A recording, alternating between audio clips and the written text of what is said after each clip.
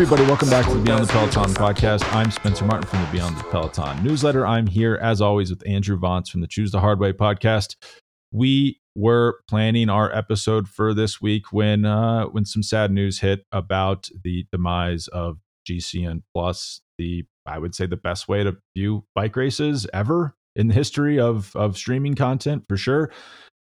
So we're going to get into how this happened, what this means, and most importantly, where can you watch races in 2024? It's not clear at the moment, but before we get into it, Andrew, do you want to say a quick word about your podcast? Yeah, come check out my podcast. It's called Choose the Hard Way, and it's about how hard things build stronger humans who have more fun.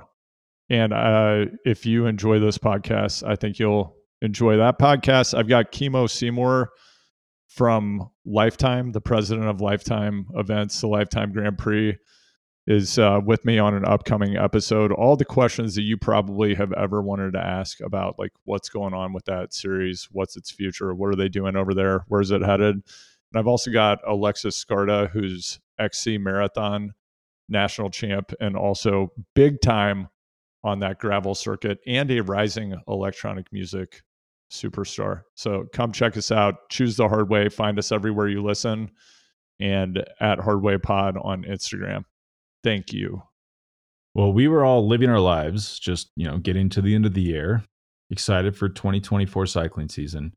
And I assume if you listen to this podcast, you probably are a GCN Plus subscriber, and you received an email out of the blue that said, "Dear GCN Plus subscriber, we're sending you this email as a valued subscriber of GCN Plus. We are very sorry to have to inform you that the service and the app will close on December 19th, 2023. That is a month away. I was shocked to hear this. Just to give people a bit of background on this, Global Cycling Network, GCN, was a YouTube channel that was launched in January 2013. And I don't know how many people remember this. Andrew, you're the one who tipped me off to this. Google used to do a thing where they would fund channels because they had so little original content on YouTube. They wanted people to create content just for YouTube. So it was called a YouTube Original Channel Initiative. And they would basically give you seed capital to start a YouTube channel. That's what GCN did. It was very popular. It was known for, how to lube your chain, or which bike is faster, this $10,000 super bike or a $1,500 budget bike. Just good content over, they did it over and over again, got a lot of views. They branched out into race highlights, I believe, if I have the timeline here. And then they would do a show, a weekly show where they would break down what's going on in racing. And then eventually they got into streaming races, and they got an app, which is very expensive to maintain, which is probably the reason they got shuttered. And they were purchased eventually by Discovery Communications, who owned Eurosport, which is, if you're not familiar, if you're in Europe and you want to watch a bike race, you can just, or any kind of obscure sporting event, you just throw on the TV. Eurosport is a channel you pay for. You do not get it free from the government, but you throw it on, you can watch pretty much any bike race, but they have ads.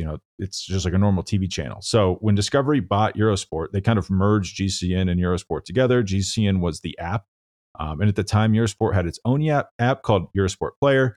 That got eventually phased out. So if you wanted to watch Eurosport online, at least in the US, you had to have GCN Plus, but it was much nicer because there was no ads. It was just ad-free viewing of races, any race you wanted to watch, any language you wanted to watch it in. Not that expensive. We're kind of maybe getting to why this was shuttered. And Discovery owned Eurosport, GCN. Really, Eurosport is the one you watch on TV. GCN is the one you watch on your computer or phone, and you can cast it to a TV if you so please. But then where this gets complicated is Discovery was bought by Warner Brothers, I believe in 2022. I don't know, sometime post-COVID. It all kind of runs together for me since 2020. But they took on a lot of debt to do this, $56 billion in debt, I think, which is getting more and more expensive to service as interest rates go up. And David Zaslav, the CEO of the new Warner Brothers Discovery company, has this guy, I forget his name, but he's no, he's a CFO. And he'll just go around the company and just slash budgets. That's all he does. And I'm sure he's been thinking, why do we have all these Yeah, exactly. They call it like getting gunnered or something if he ever comes into your office because your budget's getting slashed. But to bring this home, so they have all these different over the top streaming services. They have like Discovery Plus, which I guess is mainly in Europe. I've never met a person in the US that has Discovery Plus. It's like stuff you would never want to watch. Like I don't even want to say the name of the things they have, but it's a manor where older women live who might be desirable. And they also have HBO. They had HBO Max. They turned that into Max. It's kind of like their super app. And I'm sure they were saying, we're losing. I heard they were losing something like $10 million a year just on maintaining the app because it's that expensive to do. And they were saying, like, we just got to get rid of this. Why do we have all these races that we're playing on their own app? Let's put it on Discovery Plus. Because if you're in Europe, you got an email that said all the stuff's going to Discovery Plus. Sign up there if you so please. If you live in the US, no news. We cannot tell you where you are going to watch bike racing in a month and a half. So that was slightly concerning. We'll get into where that might be. But I thought, no problem. I'll just run over to Europe via VPN, sign up for Discovery Plus. I can watch races. No problem. I'm not going to lose anything. I sell some Bitcoin to populate my PayPal account. I have the VPN on. I sign up. Everything's going great. I try to pay for it. They can tell, I guess it's like a PayPal account originated in the US. So I get blocked there. So I cannot do it. This is your biggest fear, Andrew. You've been warning us for years that eventually they will shut you out of their European based streaming services. And we're probably going to have to pay like $300 a month to watch bike racing in the US if we want to watch it at all. Yeah, I think that that's absolutely what's going to happen. And Spencer, I think I shared this with you. I had my parents out here in Hope, Maine recently visiting me. Shout out to Bonnie and Gary. Great visit. Thanks for coming. And, my dad wanted to watch the Chiefs game. He has he pays for Spectrum cable back home, which gives him access to the Chiefs game through the Spectrum app. If he's in his region, if he's not in his region, he doesn't get it on, and then we explored all the different options through the different streaming services. And is anyone who's a hardcore NFL fan, which I am not, but if you are, you probably know that if you're outside your region, it is absolutely impossible to stream the game without paying for the NFL season ticket, which is $500. And once you hit buy, like you have bought it, maybe they do it in 3 installments, but there's no, pay for the month type of deal available for that. And if you tried to run a VPN to make, for example, your Spectrum cable app think that you're in a different region, and this is not something that I did, Spencer, but this is something that one might do. What ends up happening is it knows you're running a VPN, and then it forces you to use the precise location on your phone in order to unlock the content. So they've figured it out. They've stopped you from actually using a VPN or anything else to get content unless you're in the region where the content is geo restricted. And I just have this feeling it only makes sense that that's what they're going to do with this content. And in addition to that, as we know, because the parent company here owns Eurosport and they have rights for these races that we've been watching in Europe, I have to imagine that it's the case that they were paying a probably onerous fee to get the right to broadcast the same races they were broadcasting in Europe under the Eurosport license in the United States, which would be an additional deal. And maybe they got some kind of package discount since they already owned the European streaming rights. And I would have to think that as much as you and I and the people listening to this podcast might have this fantasy that watching professional bike racing is this incredibly popular thing now exploding in popularity due to the Netflix series Unchained. The reality is that the total addressable market for this product right now is probably not gigantic. And the money that they're bringing in is probably far less than the money they're putting out for rights and then for the production of the live coverage to accompany like the commentary, the stuff you've seen in the studio with Orla, Daniel Lloyd, McEwen. And then there's the whole original content library that they created, which I have to guess that that was to probably heighten the perception of the value of their product, um, drive daily active users, and get a bigger multiple when they tried to sell the company. But that didn't, you know, or whatever. The company had already been acquired. I think they were trying to substantiate the value of the product and the engagement. So I think where we net out here is they weren't bringing in enough money. It's Yeah. costing Warner Brothers a ton of money, and for the sake of efficiency, there's like, oh, the operating cost here is onerous. Like, let's slash this, and who cares? There'll be some subset of people who can no longer access the content. I think the big existential question here is this content going to be available through some uh, Discovery or Warner's streaming service? And if not, does that mean that Flow steps in and purchases the rights to these events? And that would be better than nothing. But based on my experience viewing things on Flow, not much better than nothing. Yeah, I think that's fair. I've it gets even weirder because Warner Brothers Discovery owns like 20% of Flow. So why they owned GCN and a percentage of Flow makes no sense to me whatsoever. So we'll just set that aside for 1 second. You mentioned the original content on GCN Plus. I spoke to a CEO of let's just say like a digital media company who has a paywalled service. He said they made a lot of original series like GCN did, thinking that it would drive sign up. So maybe the thinking Yeah. was, Okay. some people like bike racing. A lot of people like bikes who don't like bike racing. Let's make documentaries for them. They'll sign up, right? No, it's actually not true. The only way to get people to sign up for a service is live sports. That's why live sports rights are insanely high. It's really like Fox News, people yelling at you, live sports, and maybe a few like 3 or 4 ultra popular shows can get anyone to sign up for a pay service.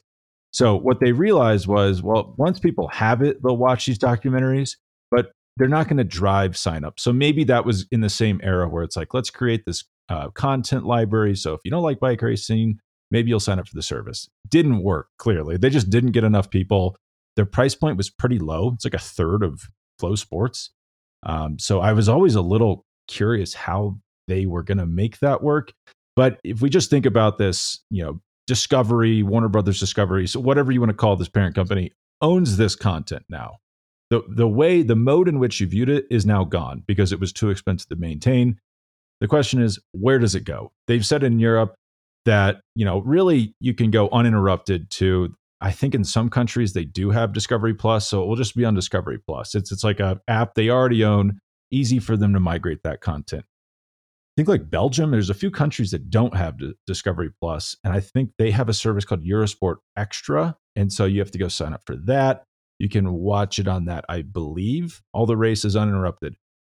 But then there's many regions like the USA where we live, Andrew, where they've just said, yeah, we don't really know what we're going to do with this content. Stay tuned. So here's a few options for what they could do. I guess they could put it on. I've never met a person in the US that describes the Discovery Plus because we have Max, the very confusingly named service formerly known as HBO.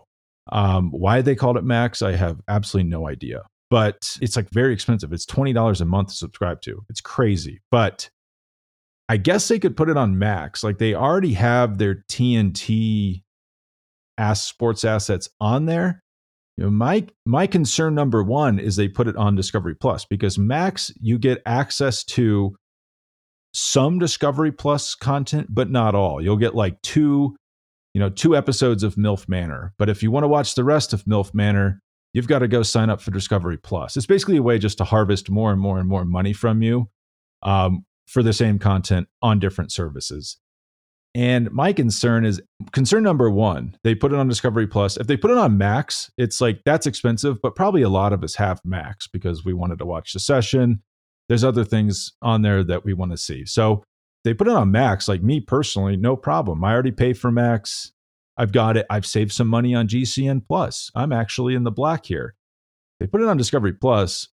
If you want to watch bike racing, you're going to have to go up and sign up for a second Warner Brothers Discovery streaming service, like a more niche one. in addition to your Max subscription. The third one that you brought up, Andrew, is they try to sell it. Why would they do that? I was thinking, like, why would they do this? You already own these assets. You've paid for them, presumably. So you could just air them on one of your streaming services for the cost of like the hosting, the server space, basically, to make Right. it play on an app. That's not nothing, though. That's not negligible. So they might realize, so few people are going to sign up. So few additional people will sign up for these services in the US because bike racing is on there, that it's actually not worth us to pay to put it on the server to play in the US. And that's where it gets into dangerous territory, in my opinion, because I think that's right. I think so few people would say, oh, all the GCN stuff is on Max.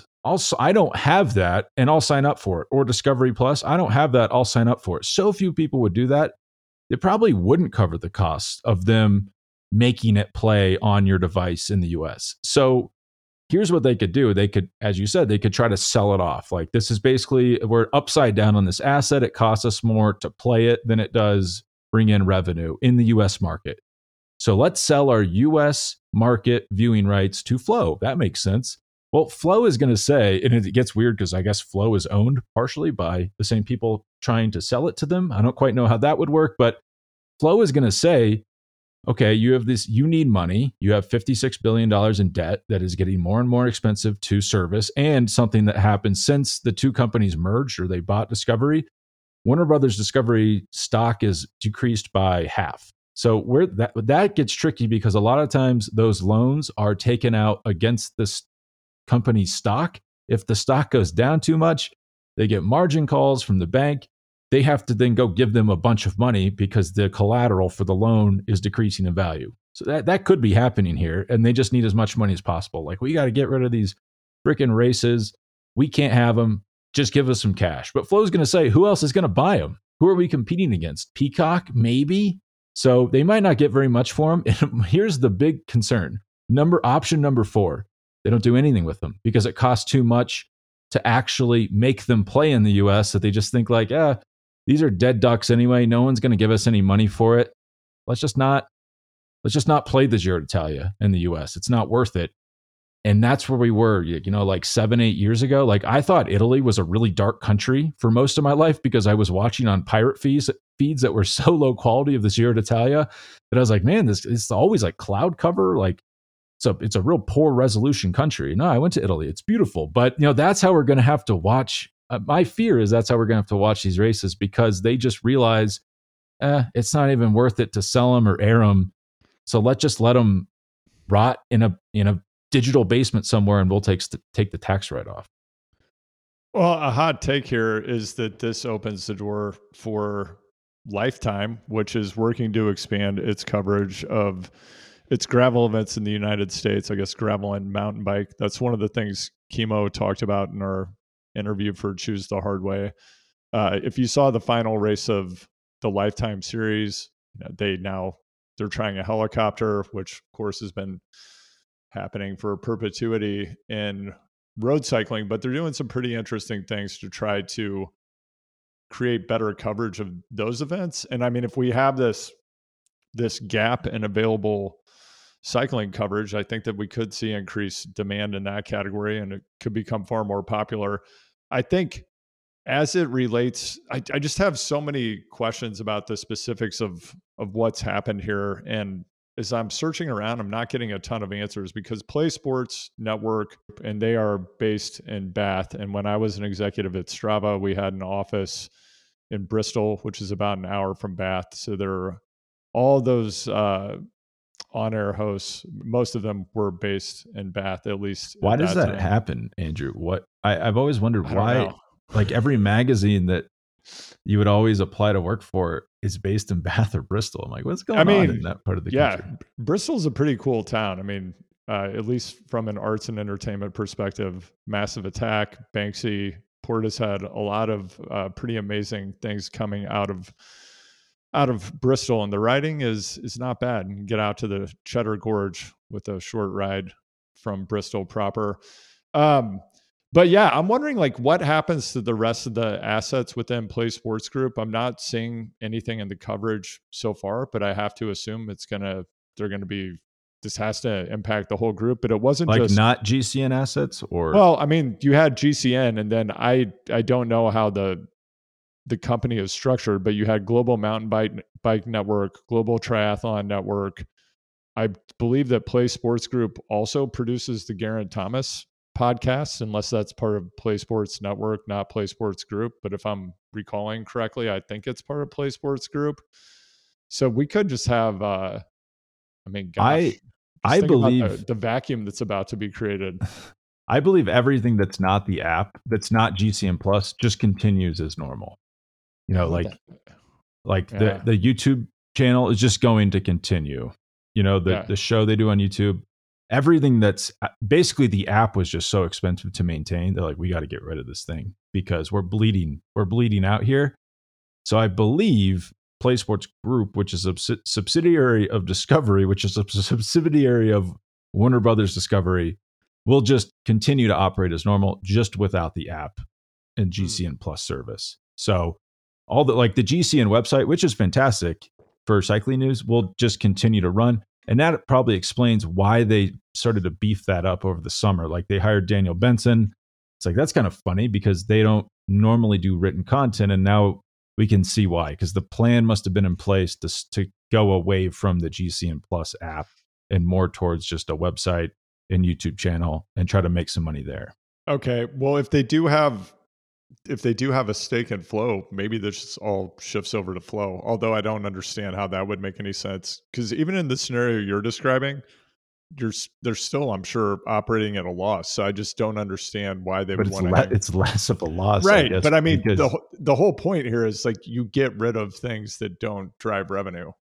So if they or don't, like, but the thing that I think the albatross here was GCN Plus because it was so expensive to do. So it's like they still own all the races, like they've paid for those. They've got to put them somewhere. So if Flow, and it gets weird because I heard from someone that they were paying quite a bit of money to license the rights from Eurosport, even though it's the same. It's basically an company yeah, intra company transfer. right. So I don't know if Flow then has to pay their partial owner probably a bunch of money to air those races, but those have been like paid for. So if they don't air the races, they just eat the loss on whatever they paid RCS for the rights to the Giro d'Italia in the US market. I don't know. I'm just having these flashbacks to the days before GCN Plus. I'm thinking It about, was not good. yeah, what did I used to have to do to watch cyclocross World Cups when I was deep in the mud. When you were And a mud puppy, all you needed yeah, was yeah, I remember like create it's fun. I blocked this all out, like going to a friend's basement and he had like some service rigged up, and it was basically like you could watch any bike race happening anywhere in the world, but it was completely illegal, basically like an illegal server he was running. But man, we might have to go back to that. It's going to be yeah. disappointing. It's like an Atari 2600 hooked up to a 16-foot in diameter satellite dish in the backyard. You know, that might have to go to Cheyenne Mountain to get some of these live streams.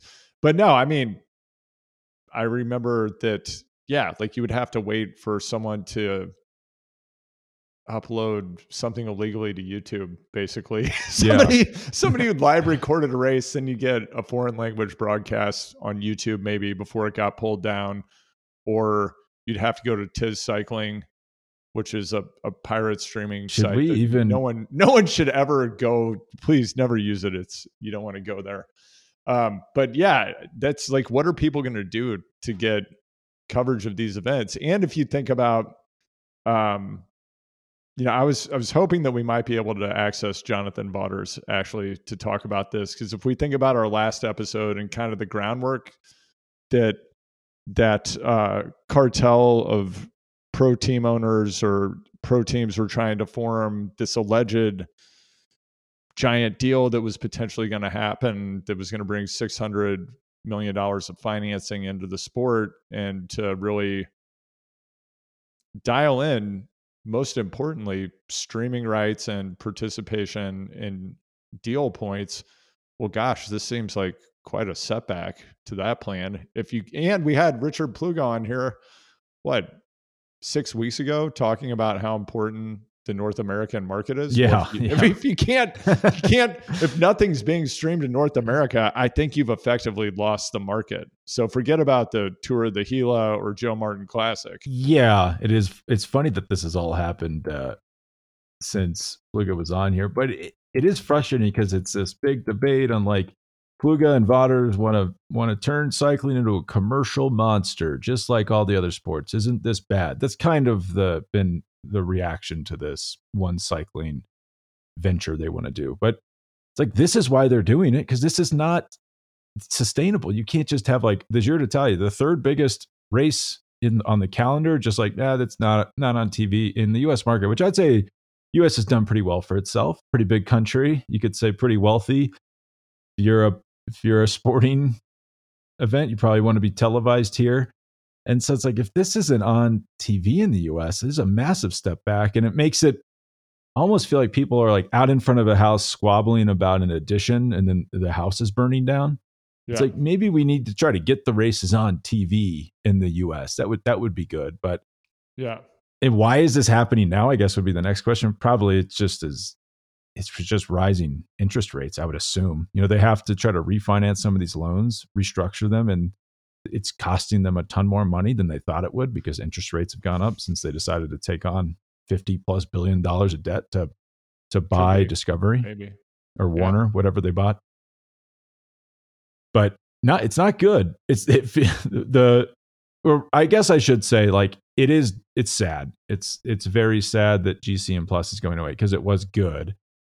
If you just watch the tour, it doesn't really affect you because all ASO races, which now looks like a genius move, are not on GCN in the US. They're on Peacock or NBC, USA, whatever's going on over there in the NBC sports world.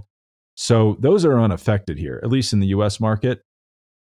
The RCS, who sold the Giro rights to GCN Plus for the US market, now looks a little less savvy because, oops, you might not be on in that market. So I guess it's a bummer because that was a really good product. In retrospect, probably didn't cost enough.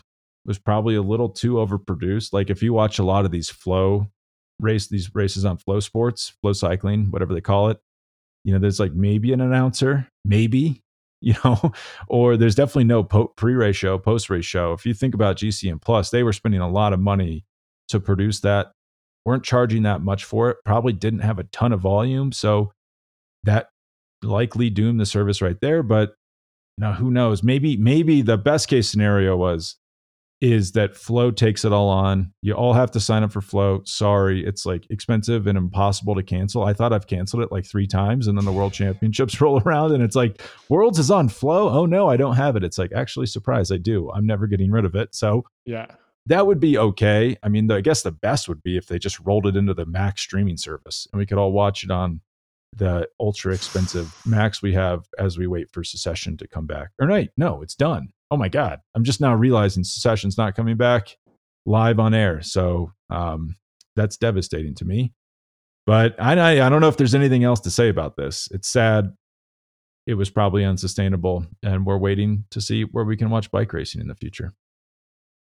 Yeah. And who knows? I mean, if we think about how worked up everyone got about the Ineos, I'm trying to think about, there were so many rumor mergers. Like first we had Ineos Quick Step, Yeah. then we had Jumbo Quick Step, then we had a cartel was being formed. Don't forget about Amazon buying or sponsoring Jumbo. Amazon was sponsoring Jumbo. Like a lot has happened in the past couple of months. And then I think around the time we did the last podcast, it was the Lefebvre Remco isn't ready. He just needs a few more years to get ready to ride the tour. I mean, there's just so much disinformation floating around. Who knows what's actually happening? And we're going to find out. Well, you've transitioned us perfectly. Our two little grab bag topics before we have to let you go back to work, Andrew. there was rumors like a week ago. Wout van Aert skipping the Tour de France, doing the Giro. I guess as a the story made it sound like he was a GC contender at the Giro d'Italia a Oh, week yeah. after Paris Roubaix, or Yeah. no, sorry, a month after Paris Roubaix wraps up. This is all preparation for the Olympics. I did a edition or a post on this on my newsletter. Really, if you want to win the Olympics, you have to do the tour. I mean, that I couldn't find anyone in recent history that had won the Olympic road race or time trial without at least doing a week of the Tour de France. So the why he would skip the tour to prepare for the Olympics makes absolutely no sense. Him competing as a GC contender at the Giro would certainly be fun for us. I don't know how fun that would be for him. He'd have to lose a ton of weight after Paris Roubaix, and I guess him winning stages would be kind of fun. But this is, let's just say this is true. He was a little tipsy in Colombia. I don't know if you noticed this. Like Rigobert Urán like threw a party, like a group ride basically in Colombia, and seemed like just a big flex. Like I can make Wout van Aert fly across the world to come to my party and go on a ride with me. But he said there that he's doing the Giro, that's his goal for the season. I know it's still unclear to me if he's skipping the tour. I would be surprised because he is so important to Jonas and his ability to win these Tour de France's. But this kind of, and with the departure of Primoz Roglic, Sepp Kuss saying that he's a GC guy now, it's kind of all your premonition that basically Jumbo was going to fall apart, that this was unsustainable. The amount of talent they had in support roles could not last. Like if Wout skips the tour, Sepp is a co-leader and Primoz isn't there. It's not clear exactly who's with Jonas and these tough mountain stages that have like 3 or 4 climbs. It starts to look like a much weaker team. Is this like a band that's gotten really big and then now it's like everyone wants to do solo projects and they're all going their own way? Yeah, I mean, they're not Creed, who I believe is reuniting to bring us all of their hits on a tour that's coming soon. They're not at that point yet. They haven't had the breakup, but it does seem like the band might be falling apart. And, in addition to that, because I think we were talking about this before we started recording, but the story that came out this week with reporting about Geraint Thomas's off-season activities, and he's on the record saying, I was drunk 12 of the last 14 nights. This new generation just takes things way too seriously.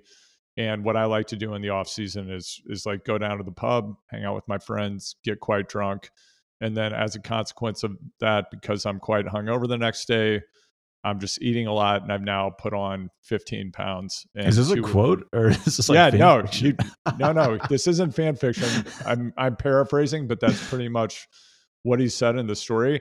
I'm bringing that up because I'm just thinking about what Geraint has shared about what he had to do to be a Tour de France contender and the level of sacrifice that it takes to be a GC rider. It's just like a step above everything else that you have to do in the sport of cycling.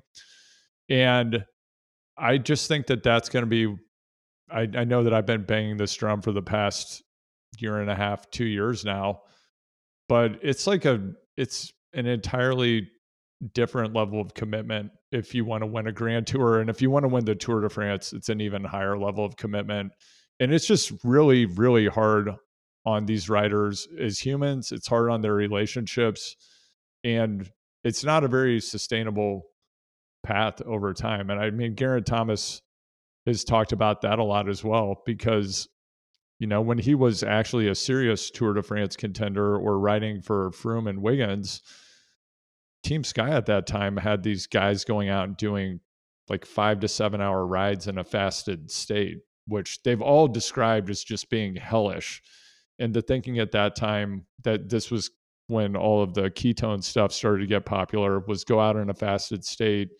You can improve your level of fat metabolism. And then when you go back on to high carbohydrate, you're this, like you're turbocharged because you're more efficient at burning fat. You're in an aerobic state longer. And then when you throw carbs on top of that, you're unstoppable. Turns out that, yeah, that it is good to be fat adapted. And that's not a smart way to train. You want to train, as we know, with as much carbohydrate as possible. And pretty much nobody trains like that anymore, no matter Yeah, what it's you've read. really interesting because, and I think this is part of, even Froome claims that his bike fit was wrong and that's why he's slow. But Yeah, it used to be this starvation training strategy, and everything you're saying, I guess, kind of checks out from a science perspective.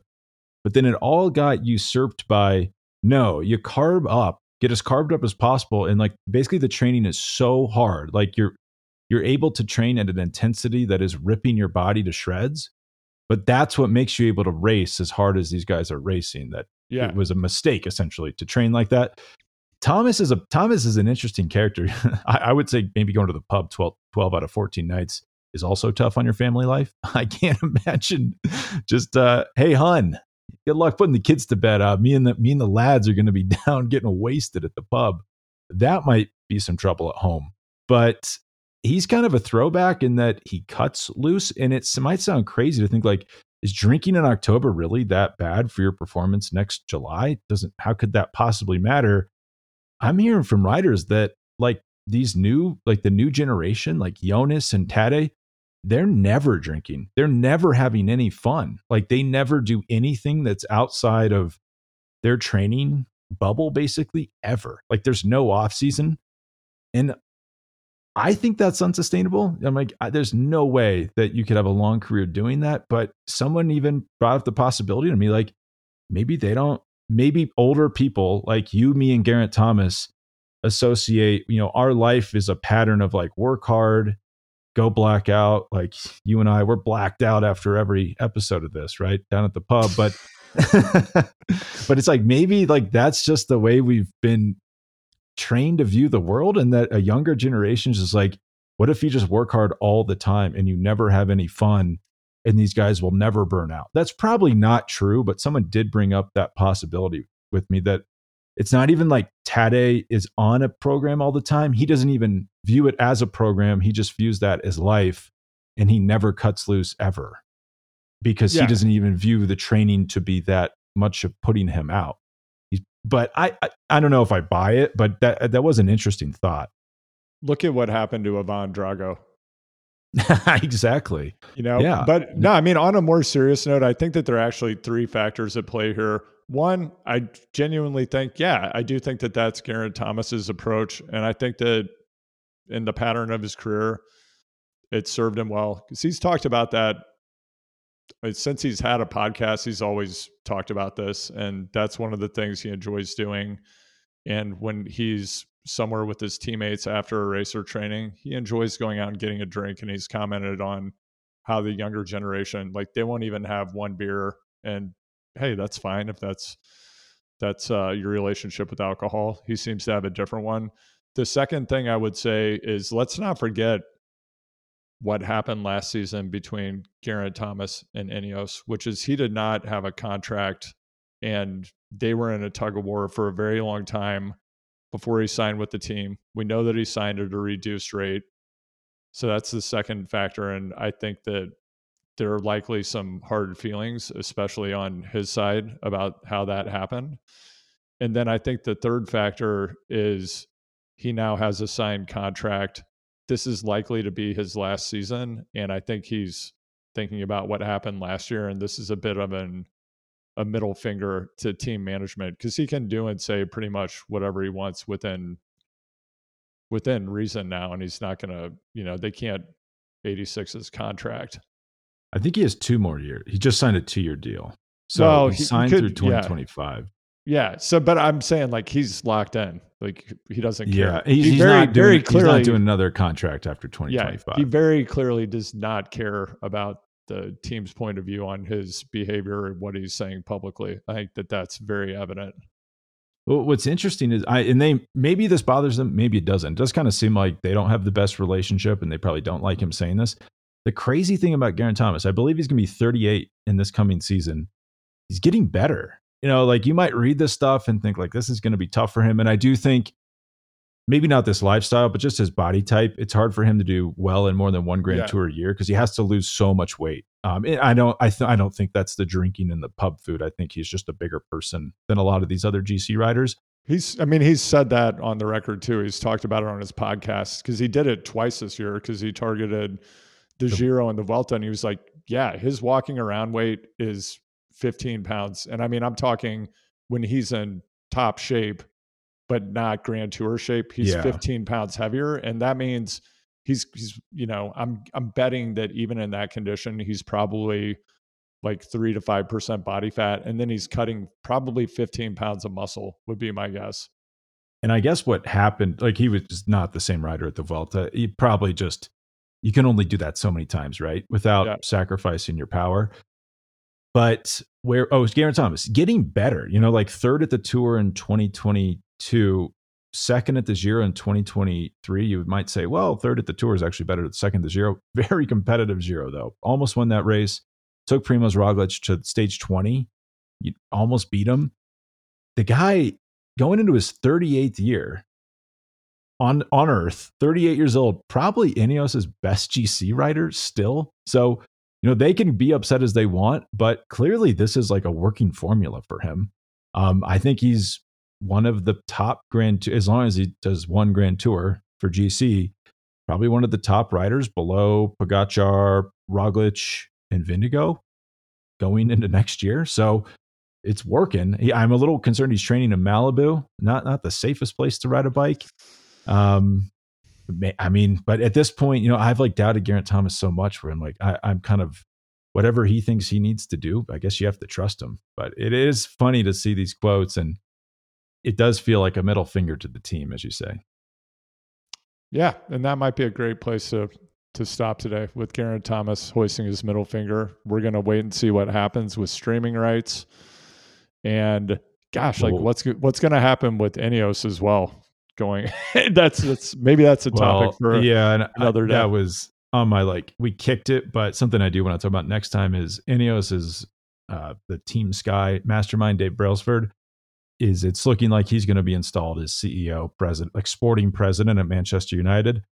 So he won't be focusing on the cycling team, I would have to guess, at all. But it's funny because this is viewed as like a major win for the team. But us in the cycling world, it's like Dave Brailsford, good at his job, I guess you could say. The team has not done well recently, but known as like the least socially adept person maybe of all time. It's like everyone who interacts with him is like, he has no emotion. He can't build connections with people. And it's like he's going into an extremely complex world of soccer where everything is about personal connection. Like, I don't know how well this is going to go. Like, I feel like someone who knows a secret, and none of these soccer people know what's coming for them. But I'm quite curious to see how that pans out for him at Man U.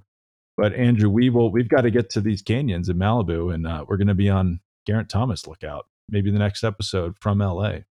Yeah, you'll be the wind beneath my wings on those climbs, Spencer. Well, I'll be pushing you up as we're dodging cars. I won't leave you. Yeah, it's a long way from BWR, Kansas. It's a long way physically, but spiritually, emotionally, you could say Lawrence and Los Angeles share a lot of values. Basically the same. Both have a Chipotle. Yeah, Lawrence is the LA on the car, as they say. Well, thank you, and we'll let you we'll let you get back to work. We'll be back after Thanksgiving.